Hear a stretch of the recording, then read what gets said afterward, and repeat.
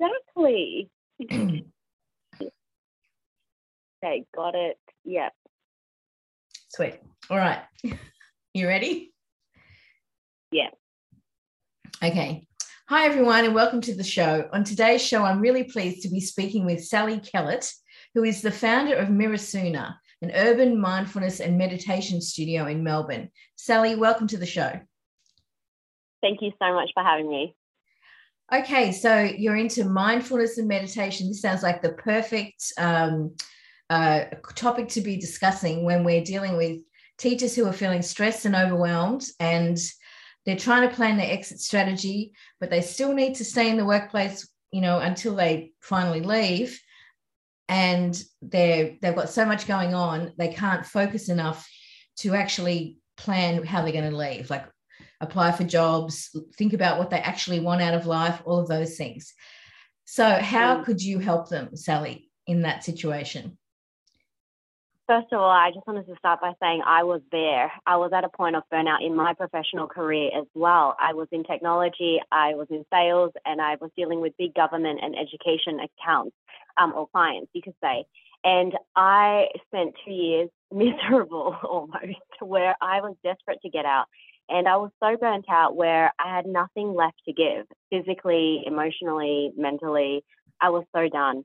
And I had this, I guess what I can share is my experience and how I navigated that with my mindset. And as someone who has been practicing meditation and mindfulness with many teachers since I was about 15, which is over half my life now, I was able to just have this wake-up call that, yeah, I need to draw on those skills and what I learned there to help me survive this burnout.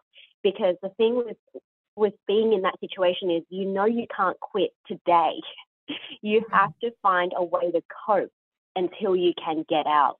And then at the same time, it's overwhelming because you're trying to plan what that get out path even looks like. And then what happens to you financially and physically when you are out? So I had to use my practice, which I hope to share a bit more about today, to help me get out of that. And a lot of that was to do with mindset and mindfulness. So maybe I could just ask you, if you're willing, to share a little bit about what actually did happen, like what was going on for you in the workplace that led to that situation. I entered the corporate workplace when I was 21, and it was in an industry that I never thought I would get into. I never thought I'd get into the tech industry. I always wanted my own business. When I was 21, I set myself a 10-year goal to have that. And I always wanted to do something of impact where I could help other people. But when you're 21, it's like, I don't know how many 21-year-olds really know what they want to do when they're 30. So I decided to have a 10-year plan where I was going to stick it out and build the skills in the workplace for me to one day have my own business. And when I hit mid-20s, I finally, actually in my early 20s, I felt very empty. I came to this realization that I felt really empty. I had all this money. I had all the, I was climbing the career ladder. I was very well loved at my workplace. They invested heavily in me, but I had everything society told me was important, especially at such a young age. But none of that meant anything to me. It's like you just wake up one day and you think, oh, this is so odd. My parents worked so hard for me to have all this, and I worked so hard to have all this. And then it's not even what you think it is. It doesn't even bring you happiness. And that revelation of emptiness was very difficult. It's like, I'm not a crier. I don't cry often, but I definitely had moments where I was brought to tears from this sadness that, why do I have so much, but I feel like I don't, like none of this means anything to me. And then in the end, in my mid-20s, with my third teacher, my Buddhist teacher, Jean, I realized, wow, okay, this whole time I was pursuing the wrong type of happiness. Society wants you to have this hedonic way of living where it's just pleasure and reward, and then it's all so short-lived, and you buy a house, you buy a car, you buy your bags, and whatever it is. None of that actually makes you happy. It's actually this eudaimonic happiness that I realized that is what I needed to pursue. And that is happiness that comes from the inside. It's when you find meaning and purpose in your life. And so when I found that, I thought, I've got to share this with the world. That's what my business needs to be about. That's what my life needs to be about. And then this is when the burnout started to happen, because I realized these things and I wanted so much more in life that I felt stuck where I was. And even though I was getting pay rises and earning more and more money at that time, I just thought, oh my goodness, I'm just so stuck. How do I get out of here? And then I spent the next few years building Mirasuna. Physically, emotionally, mentally, it all came together. But I still had a job. And that was probably the two most grueling years of my professional career, is surviving that mentality of being stuck. Right. So you felt stuck in the corporate world, but at the same time you were beginning to create the next thing, and it took 2 years. So how did you navigate that? Like I could just imagine you, like, for the people who are only listening and can't see, Sally looks pretty gorgeous, and she's got, she's wearing really, like, she looks very well dressed, and I just feel like I could just imagine it would be so easy in that corporate world where there's an expectation of coming across in a particular way that you would just get so easily distracted by go and buy a new pair of shoes, or, go into the city and get a nice jacket or whatever, and then kind of coming home and working on your other thing, which is completely different and very kind of not in that materialistic space at all. It must have been such a disconnect for you. It was, and I felt that disconnect every day, and that is something I had to mentally work through, is what are the expectations people put on you, on who you should be, how you should be, what you should be, versus who you truly are. And so I actually noticed physically I started looking different at work. I used to wear my heels every day. I wore heels for 7 years of my life. Heels, pencil skirts, and I was always dressed really well. And don't get me wrong, I still was towards this time of my career, but I started making better choices for myself. It started to become more about comfort. I stopped wearing heels. I actually wore flats for the last 2 years of my corporate career, unless if I was going out to, networking events. And that was because I started caring about my body more. I wanted to make sure that I was looking after my hips, because females wearing heels your whole life, it ain't good for you. No, so I right. started making decisions. And, with makeup and stuff, I always make sure I'm well presented. I look clean, I look fresh and stuff. I think that's just a respect thing to not just myself, but to my clients, showing up, making sure you look decent and stuff, like not rocking up in my PJs. So that was all good. But I think what was really hard for me was the expectation of continuously climbing the ladder and really making sure, because in the corporate world, people want you to be climbing the ladder. And if you're not, apparently you're lazy or you're not motivated or something's wrong.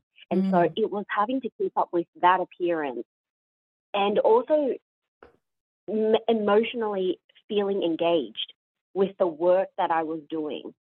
I also changed where I put my money. So, yeah, I really like how you said that in that world there's like a certain upkeep. I actually changed where I put my money. So instead of putting my money into new clothes, new coats and stuff, I kind of made do with what I had and still, changed it around a bit. But I actually put most of my money in building my business. And I was so happy doing that. I stopped buying materialistic things. I put my investment strategy on hold. I love property investing. And one of the things is I did my real estate course as well. I just love it. But I put all of that on hold as well. I put all my money, every dollar, into building Mirasuna. And that gave me so much satisfaction. And I can hear that in your voice. There's a real animation as you're telling that story. So can you paint us a picture of what is Mirasuna? Tell us about that. Yeah. Mirasuna is a busy person's way of, and a space of relaxing and switching off, because I found that, I believe that everyone should have access to mindfulness and meditation, just this space to come home to themselves to rest. But I also found that, unfortunately, the Western way of meditation and mindfulness was presented as this really woo-woo and inaccessible thing where, it's like hippies chanting Om, burning candles and sage in a circle, wearing certain clothes and so forth. And that made mindfulness and meditation very inaccessible to the everyday person. And given I was from that world, I wanted to change that. And so I built this place where it's physical and online, and it's more of a community more than anything, where it gives people the time and space to completely switch off and learn how to switch off. It wasn't just a place where people would come and feel fully and feel like they treated themselves. And yes, it is that, but it's very educational in its approach. We give people techniques and mindset changes in order to be able to live a better life for themselves and come home to what is really important. You know, what is it that they want? How is it that they want to be? And how do we start to see and acknowledge and honor our emotions on the whole spectrum, as opposed to do what society tells us to do and shut away some of the things that apparently aren't so good or aren't as favored in society? And so is your business, is it a physical place, or how do you operate? Yeah, it's a physical space in South Melbourne, in Victoria. It started off as that, and then we have also transitioned to be online as well, because our community has grown beyond just Victoria. So we want to make sure everyone around Australia can also access our services. And worldwide, have you got any clients outside of Australia? We do have some clients outside of Australia that are more engaged with us on a talking level, and they follow our work as opposed to joining the calls just yet because of time zone problems. Yeah. But people always say that through our podcast, like that we do with other people like this, or reading our blogs, or just seeing our posts has already really started to change their lives, because we like to give people little tips and little activities to do during the day for themselves. Right. Okay. So we'll be able to share all of this information in the show notes for this episode. So if anyone's interested in finding out about the website, or can you just share your website, just so if they're listening, they can just hear that? Yeah, it's just mirasuna.com, and Mirasuna is Mirosuna, and Mirasuna actually means create space for change. Ah, that's lovely. I love that. What language is that in? I actually made up the word because no word in any vocab dictionary, any language, summed up how I wanted you to feel when you interacted with Mirasuna. So Mirasuna is actually made of 3 words, and when combined, the meaning means create space for change. Okay. Oh, I love that. I love that you made up your own word for that. It's perfect. When there's no perfect word, just make one up. I love it. It's I've been listening to that. You know, there's all these sites where they share words from other languages outside of English, where there's a very specific meaning for, it's like the is it Schadenfreude, the joy you get when someone else fails, that kind of word. It's a very specific and I love that Mirasuna is about creating space for positive change. That's lovely. Okay, so I'd love you to share something with our listeners. So they might be right now driving to work, listening to this, or out for a walk. I usually listen to my own podcast when I'm out walking to the gym. And it's good to listen back, because I'm in the conversation, but then sometimes I go, oh, what actually happened in there, And so I like to listen back. But what would be one thing that we could do now for someone? We don't want them to run off the road if they're driving, but to help them to create some space in their mind for their future self, for that thinking for the future. Could you share a strategy with us to do that?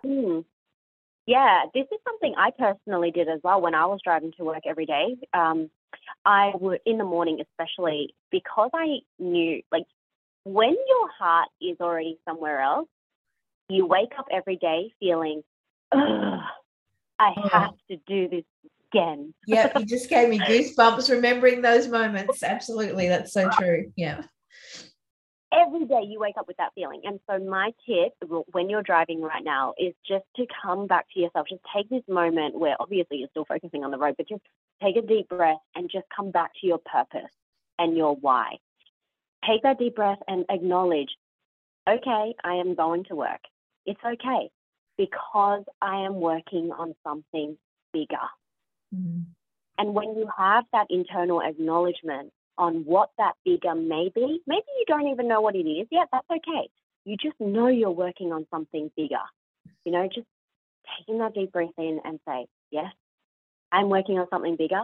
This is simply a means to an end.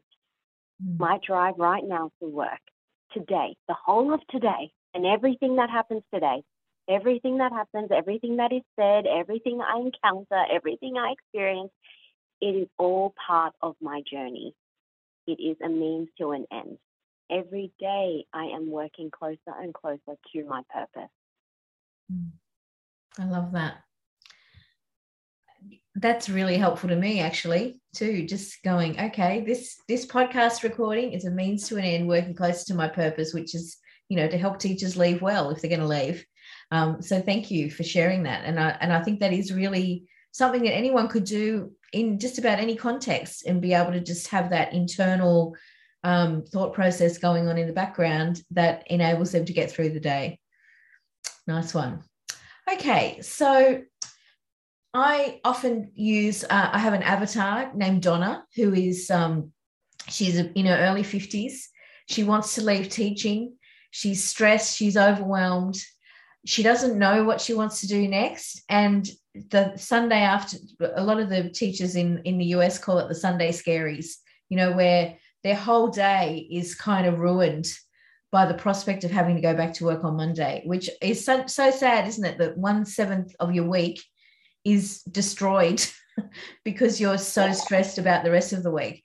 So how would you advise someone, or what strategy would you give to someone who's in that situation, and maybe it's Sunday and they probably haven't done all the homework that they set for themselves for the weekend? I used to have a colleague who would take home this giant cart of marking to do and put it in her boot every Friday night, and then just bring it back again on Monday, and she would never touch it. But the guilt, that she felt for not doing it, but it was just, she couldn't face it. So how would you advise? It's making me laugh thinking about her, because it was like a running joke in the school that she would just take her, I'd call it her guilt bag, because she would just take it, put it in the car, and then bring it back the next day. Oh no. So I'm sure there are many, many listeners totally resonating with that story. So how would you advise someone who's in that situation where they just can't face what's coming, but they still have to get out of bed and go and function? How do you get through the Sunday? Yeah, personally, I know that feeling. It's like you spend all Sunday mulling over Monday and you're dreading it, and it's almost traumatic. It's almost traumatic coming up to Sunday, because you know that that's how you're going to feel. And so I would do two things. I would do something physical, which I loved. I would just find something that I loved, because then I can mentally start retraining my brain to associate Sundays with something positive.